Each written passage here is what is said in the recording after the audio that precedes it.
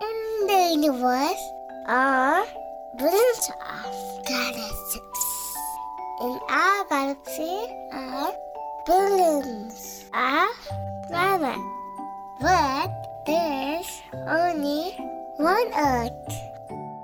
Kuzampo and a warm welcome to another episode of One Earth, our program for environment. For today's episode, we are in conversation with Mr Jamyang Jamtsho Wangchuk, who is an actor and an environment advocate known as the Messenger. Today we are joined by a special person that I've been really looking forward to talk to. And yes, we'll begin with your introduction. Yes, thank you, Tandine, for reaching out and for having me on your show. My name is Jamyang Jamtsho. I am an actor, a filmmaker, and now an environmental advocate. And I just recently completed my campaign. It's called The Messenger, Right for Action. So what it does is it raises awareness on the impacts of climate change and also advocates for action. So like you mentioned, you are a filmmaker and an actor, and I think people know you popularly for the films you've done. But Yes. what made you start the journey as an environmental activist? Yes, it goes back a long way. I had a very formative early upbringing in the East. My father was posted there, a civil servant. So from the 4th grade onwards, I grew up in Pemakatsal. At the time, there was no electricity or telephone. And in the beginning, I didn't have many friends. So the best thing for me to do during holidays was to accompany my father on his village tours. So he was a district administrator, and he would often go on village tours. And at the time, he would create awareness and advocate on health, sanitation, water, sanitation, awareness on HIV/AIDS, and the small family, happy families. Yes. So I remember all those. So I would accompany him. So we'd walk through forests for weeks. And I think that really helped me nurture my love for nature, for the natural world. And I think that it all started from there. And when I was not joining my father, behind where we lived, it was just jungle, and there were small villages. And my friends, my classmates were all from the village behind where we stayed, and they would sometimes come by with their cows, and I would join them. And I remember we'd not take any lunch or food, so we'd just go to the forest, pick wild berries, or dig out tree roots, fruits. So I think that was a very beautiful experience growing up, and that really gave me a lot of beautiful memories, and really helped me see how beautiful nature is. And it's been with me since, in my psyche, the love for nature. So that was the beginning of my journey as an environmental advocate, I'd say. And about the campaign, the Messenger, Right for Action, how did that begin? So it was kind of like in 2018, this youth movement, when the youth movement really started. A couple of months before that, I remember coming across an article that said a funeral for a glacier. Of course, it was a marketing gimmick, but it really caught my attention. So it was, the glacier is called OK Glacier. It's in, now I forgot whether it's in Iceland or Greenland. I think probably Iceland. So they held a funeral. So that glacier disappeared. And I think that was a poignant moment for me. It stood out, and it made me wonder about our glaciers. And that was, I think, the start of my advocacy, as an environmental advocate. Because it really made me wonder. And then a few months later, this news about Greta Thunberg exploded and took the world by storm. And the youth movement across the world. That really inspired me. And then since then, I've been working on, since I'm a filmmaker, I was developing a documentary on climate change. And as part of it, I applied to a climate leadership training course that was given by the former vice president of the US, Al Gore, his foundation. And I got selected. So I had to pay my own logistics. So I flew to New York in Feb 2020 to attend the leadership training. So while waiting to attend the training, I was in New York. So I was supposed to fly to Vegas from New York. The pandemic took off. I mean, New York became the epicenter. So everything got cancelled last minute, and I was stuck in New York. Flights were disrupted, and actually 8 days after WHO announced that COVID-19 was a pandemic, I got exposed. Actually, I got infected by the virus, and the place I was staying, the area, that was the center of the epicenter in New York, and we were just 2 kilometers, less than 2 kilometers from the main hospital, and every other minute we'd see ambulances, whizzing by with the sirens on full blast. And it was a really scary moment. When I first heard that I was exposed, that I was infected from my host, I remember I was sitting on the couch, and I clearly remember my heart sank to the bottom of my stomach, and I was like really scared. And I remember telling myself, yeah, this is just a dream. It was really scary. During that moment, you kind of, in movies, your life flashes back. Not literally like flashing back in a second or anything, but you tend to question yourself. Because I thought I was going to die. I think it was an overreaction, but then, it's just how I react at the moment. I thought, that I was going to die, and if I really was going to die, then I had so many questions for myself, and I wasn't proud of most of the answers. And then finally I said, okay. So I console myself, and I said, if I get through this, when I get through this, I want to do more. I want to be a better person. I want to be a better friend, a better brother. And then I asked myself, what is your purpose in life? And I remember I didn't have any answer. And then I asked myself, what do you love in life? What are you passionate about? What makes you smile? What makes you happy? And then that's how this campaign came about. Because right now I get to do everything I love. I get to combine films with travel, sports, and I get to champion for the environment. So this campaign combines everything, and that's how actually it all started. For me, the COVID-19, the pandemic was really, truly a blessing in disguise. Had it not happened, I don't think I'd be here right now talking to you, or even the campaign. I would not have. I don't think I ever wanted to do anything as ambitious and as big as this. I just wanted to make a film and just do my bit. Yes, so about the campaign, the Messenger Right for Action, if we could have a brief about the campaign. So what the campaign does is 2 months ago, I trekked to Lunana. Actually, I carried my bike, my bicycle. It's an old, almost 12-year-old trek bicycle, and I want to give it a second life. I didn't want to throw it away. I wanted to tour with that bike. So I carried that bike and I trekked to Lunana. I trekked to a glacier, the Tortomi Glacier. So it took me 7 days of an average, maybe 8 to 11 hours a day. So I reached at the lake on the 7th day. And of course, physically and mentally, very challenging. But it was worth it. So along the way, I picked up a discarded plastic bottle, and that bottle happened to be a Coke bottle. And it was quite shocking and disappointing to see that along the trail, you're at a mountain pass, at a high mountain pass, you see this beautiful backdrop, the Himalayas, and below you see, emerald lakes. And then you look around and then you see trash. And then I think the Layups and Lunaps, the horsemen, they love Coke onime. The Coke bottles along the path, it's just, some are very new, some are really old also, so you know that by the amount of Coke bottles you find along the way, that they really seem to like Coke. like Coke. So I picked up a discarded Coke bottle, and I took it to the lake, and I collected the meltwater, the glacier, Tortomi Glacier meltwater into the bottle, and I brought it back with me. Now the significance of this is, so I want the bottle to stand for plastic pollution, the waste problem that's rampant, not just in Bhutan, but all over the world.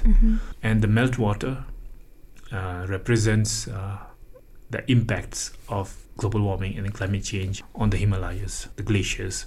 So the bottle as a whole, for me, it's symbolic.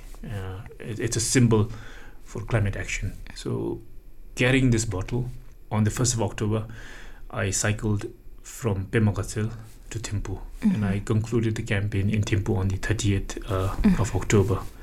And of course, now you know why I started from Pemakatil, to pay tribute to my route. Basically, because as I mentioned earlier, living in Pemakatil transformed my life. So I just wanted to pay tribute to that. So I started from my school, planted a tree there, and along the way I visited all my old schools, and I was really grateful to the management that I was able to do that, and also plant trees, and more importantly, engage with the students and talk to them about the campaign, what it stands for, and the state of where we are with climate change. And if you could mention some of your observations along the way. I've talked to a lot of people. Like in Lunana, there's this talk about people in the village, people seeing mosquitoes for the first time, and I have confirmed that there are people in the village who've seen mosquitoes. But apart from that, when I was there in September, I think some of the households, some of the nearby villages, they were already harvesting. I don't know what they were growing, millet, wheat. They said it was about to ripe, so they were going to harvest in a week or two, which is a month earlier than usual. So, and they said this has not happened before, but it's happening more and more often in the recent years. So that's one observation that I've found through my talks. And there are a lot of interesting stories along the way that I came across. So basically, through this campaign, I, of course, I'm advocating for creating awareness on climate change impacts. So I'm making a film, a documentary series that covers different environmental topics through the journey. So each district has a different environmental topic. For example, Wangdi. So in Wangdi, we talk about the importance of wildlife habitat protection through the story of the black-necked cranes. Similarly, in Ha, the yak herding culture that's disappearing. You're going to get hold of a yak herder once he comes down from his mountains up high in the highlands, from the highlands, and we're going to get his story, share with our viewers how things have changed from his perspective. So Anuzume, there are so many observations that I would like to reserve for the film. Other observations that would come out probably first or second quarter of next year, partnering with Bhutan's OTT, Shangri-La. So it'll be on Shangri-La very soon. I think this is a project that we all should be looking forward to, and I am excited for that. Like you mentioned, some of the stories about them harvesting earlier than they usually do. Do you think these communities understand that these are the impacts of climate change, or do they have their own reasons for why it's happening?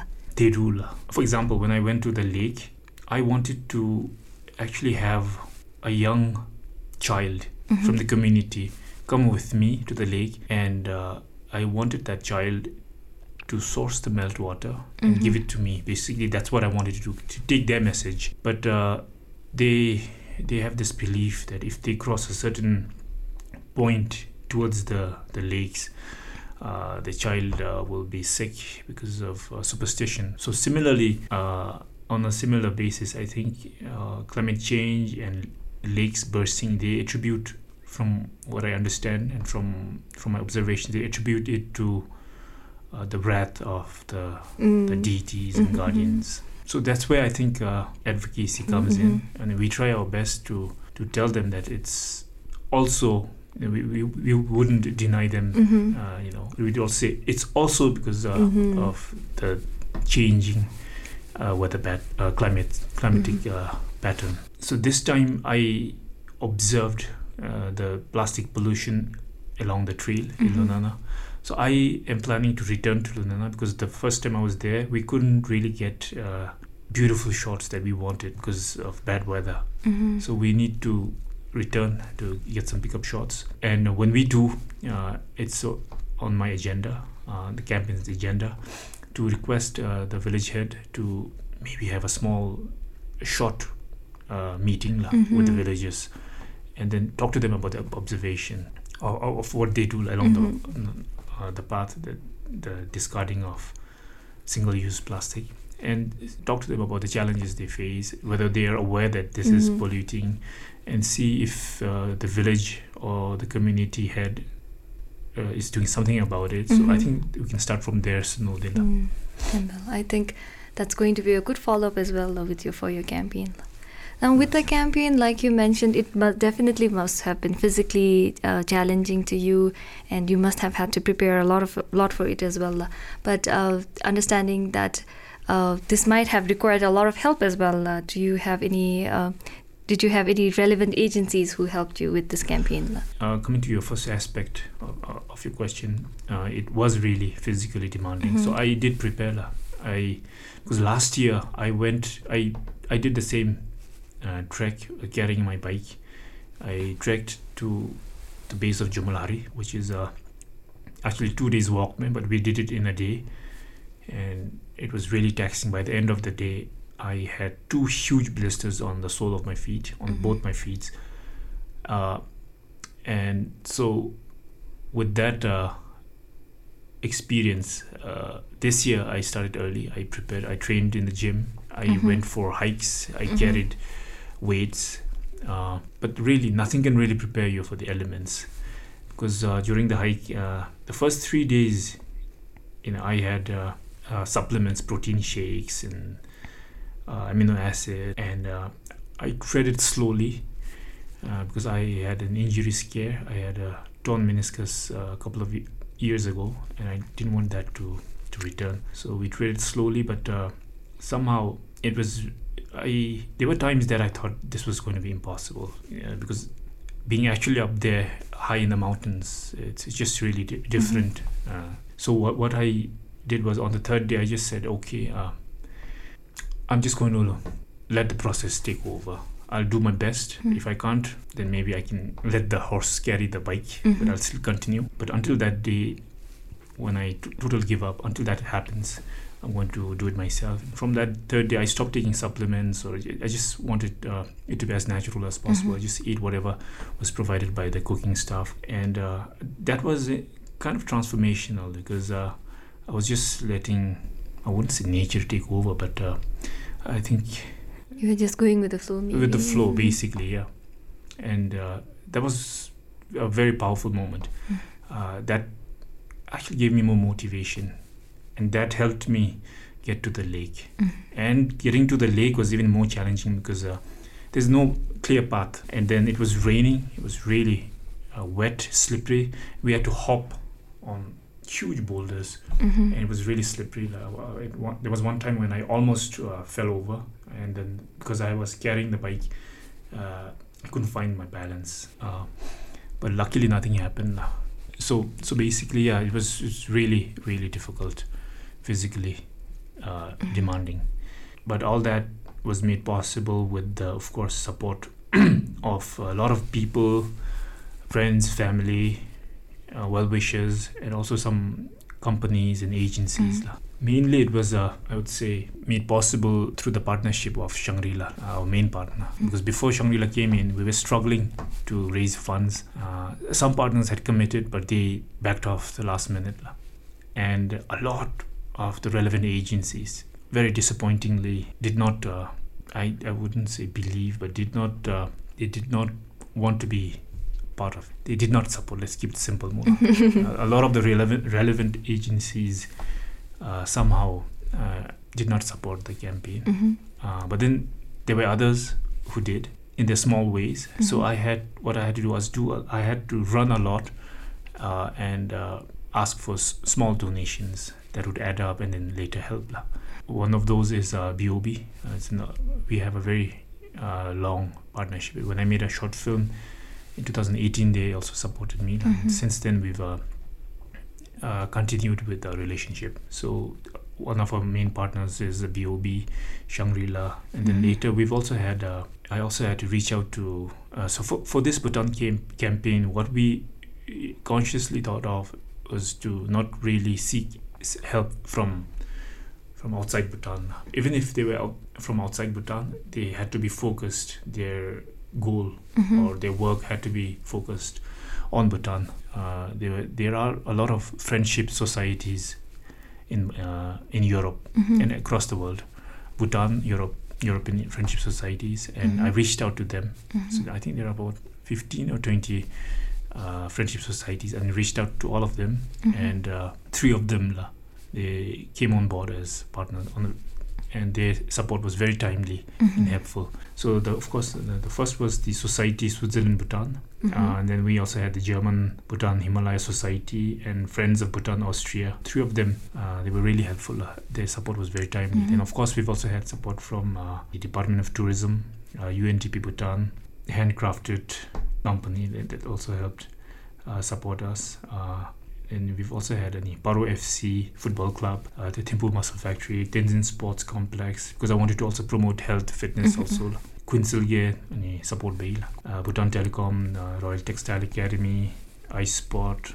Because we shot the whole series on an iPhone. So they helped us with a spare camera. And some of the district administrations, they also came on board to help the campaign, namely Chuka, Dzongkhag, Chuka, Ha, Gasa, and Tashigang. So they did come on board, and there were a lot of hotels also that we reached out to, who were really kind enough to give us logistical support. Some gave us free meals, some gave us free lodging. So on this, for example, Druk Dejung Resort, Lo Wangchuk Hotel, Mongar, the Swiss Guest House in Bumtang, Yangkil Resort in Chongsa, the Valley Camp in Phapjika, Tenziling Luxury Villa Tent, Wangdi Eco Lodge, Tashnamgi Resort, and even Uma Resort, Uma Parogi, Punakha, they also came on board to support the campaign. So I'm really grateful that there were people who helped in their own small ways, the Mambebim Masutibiru. So where we lacked funds from relevant agencies, these came in and filled the gap and really helped support the campaign. All right, so with that, with the whole project, with the campaign and the tour and the Right for Action tour for now that you've just completed, Yes. What was your takeaway from that project? Firstly, I think it was really fulfilling. I think that's the right word. Secondly, I've also learned that we have a really long way to go.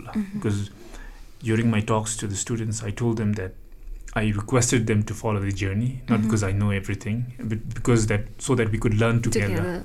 Take this journey together. Because I'm also just starting this journey, and I want to learn, and I want to teach what I learn, and I want to also learn from others. So that's what my request and my takeaway is.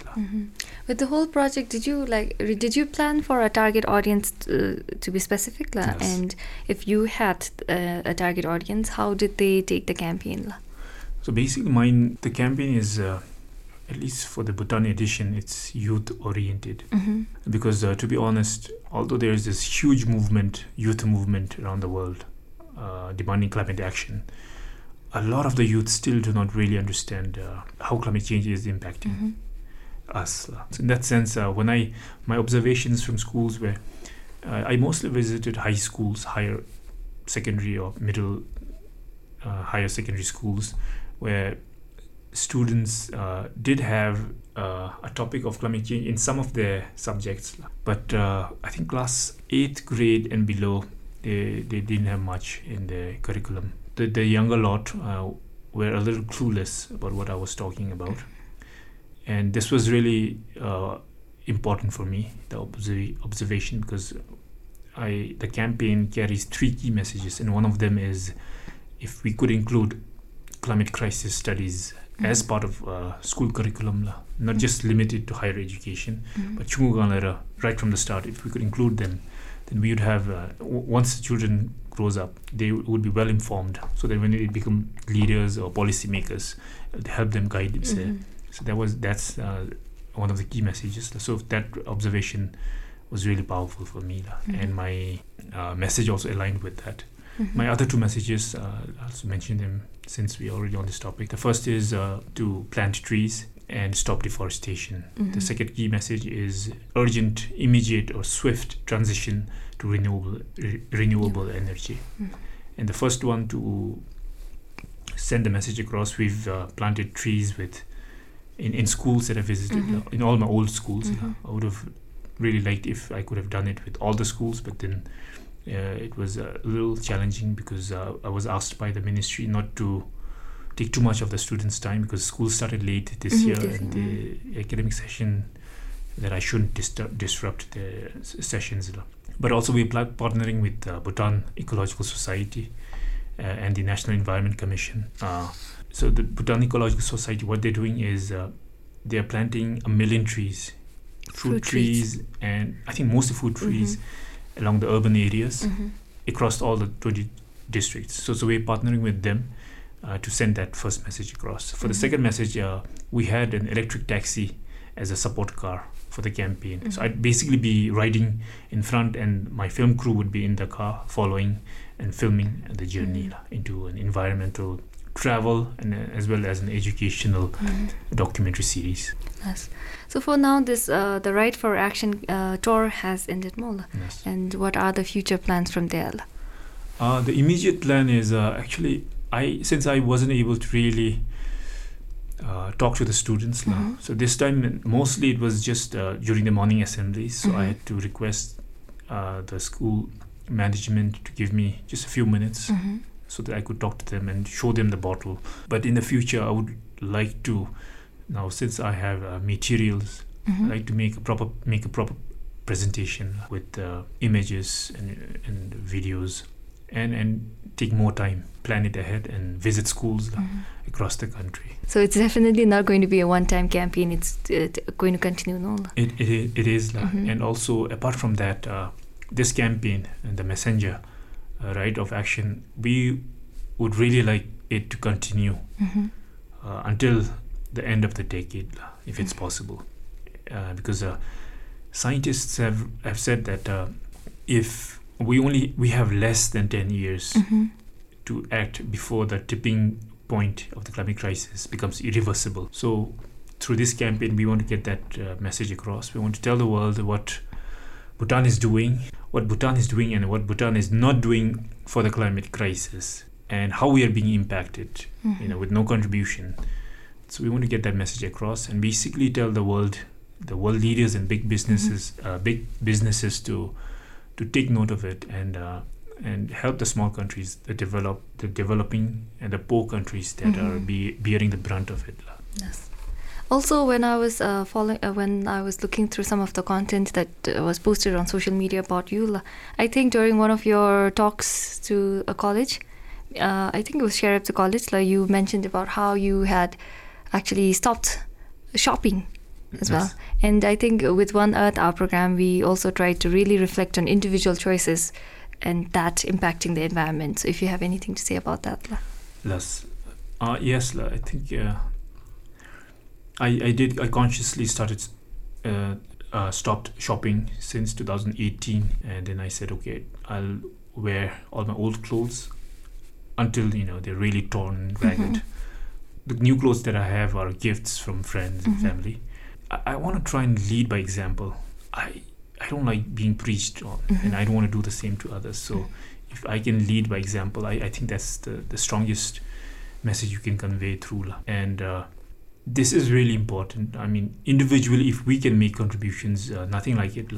But we must also be aware that this term carbon footprint was first coined by these big oil companies, because they wanted to shift the blame from corporations to the individuals. And that has kind of worked, because wherever you go, people now kind of focus on the individual footprints, which is also that would have an impact. But I feel the focus has to be really on those big. There are 100 companies, really big companies, that are responsible for 70% of the world's carbon emissions, greenhouse gas emissions. So while also focusing on individual footprints, I think the main focus has to be on those companies to get them to reduce their carbon emissions drastically. The cycling jersey that I wear is designed after, it's called the warming stripes. So on the radio, people won't see it, but if you see it online, you see these stripes, white, red, dark red. So basically it's warming stripes. Since 1850 till the current time, the how the earth is warmed. So basically these stripes represent the increase in temperature. So the design on the jersey stands for that.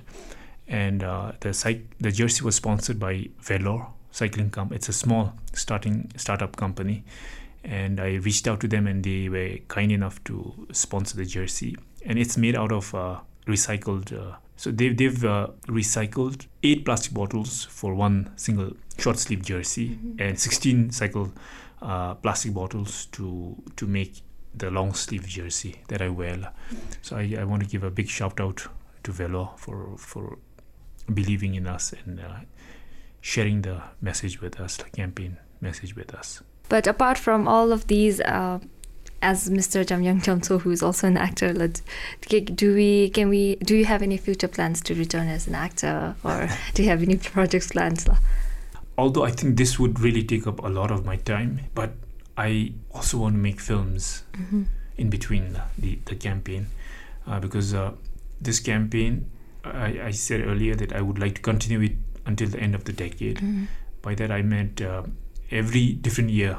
So this year we started cycling in Bhutan. So every year from now, I do plan to take this message, carry the bottle, and cycle through different continents until the end of the decade. But while also doing that, in between, I would also love to make short films, short documentaries, feature films, or even series, dramas. So I'm open to it. I'm actually working on with Shangri-La on some content that we will be announcing soon. Yes. Okay, so I think with this, we do come to the end of our conversation. But if you have anything else to add, and maybe any message for the listeners.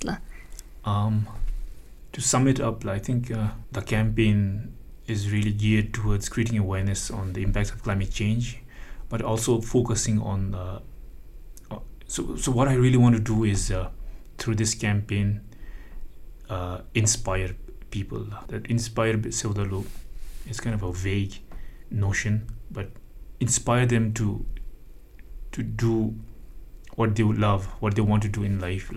If they want to follow and become an environmental advocate or activist, much better. Nothing like it. But through what I do, what I want, the message is takeaway would be to do something, to find something that you love, you're passionate about, something you care about, and find that self-discipline and consistency to take it forward. Don't be afraid to fall or to fail, because with each failure, it's a learning step. You learn a lot. Make sure you learn from it. Don't keep making the same mistakes. Start small. Don't be afraid to start small and make mistakes along the way. And I specifically stress on inspiration because I didn't mention earlier, but the reason I'm here is also because of the word inspiration. So while I was recovering from the COVID infection in New York, I came across an article about an old 99-year-old war veteran who was doing laps around his garden to raise money for the healthcare system in the UK. So I was just beginning to follow his story, and it was from the 1st of April to the 30th of April. So in 1 month, he was supposed to do 100 laps around his garden. So he was really old, he's on his crutches, and because he had just been nursed back to health, and he wanted to say thank you to the healthcare system, and whatever funds he could raise, he wanted to donate it to them. So by the end of the campaign, he raised 23 or 26 million pounds. That was a huge sum. But I think more than the amount, what really caught my attention, what really moved me was the fact that in the twilight of his years, he found something, courage, kindness, He wanted to repay that kindness, and I think that the empathy, courage, and kindness it gave me a lot of motivation and inspiration during my recovery phase. So basically, the campaign actually was inspired directly by him. So I saw him, on his crutches, circling around his garden, and I said, okay, once I go back to Bhutan, I'm still young right now. I can still do something, maybe something similar. Maybe I can drive around my country and advocate for climate change. And I said, I think that's too easy.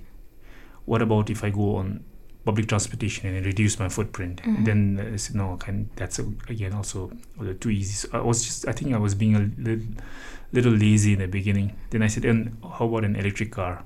Then I sat with this idea for a couple of days, and then after that I thought again, that's too easy. Then finally I said, okay, I have an old bicycle.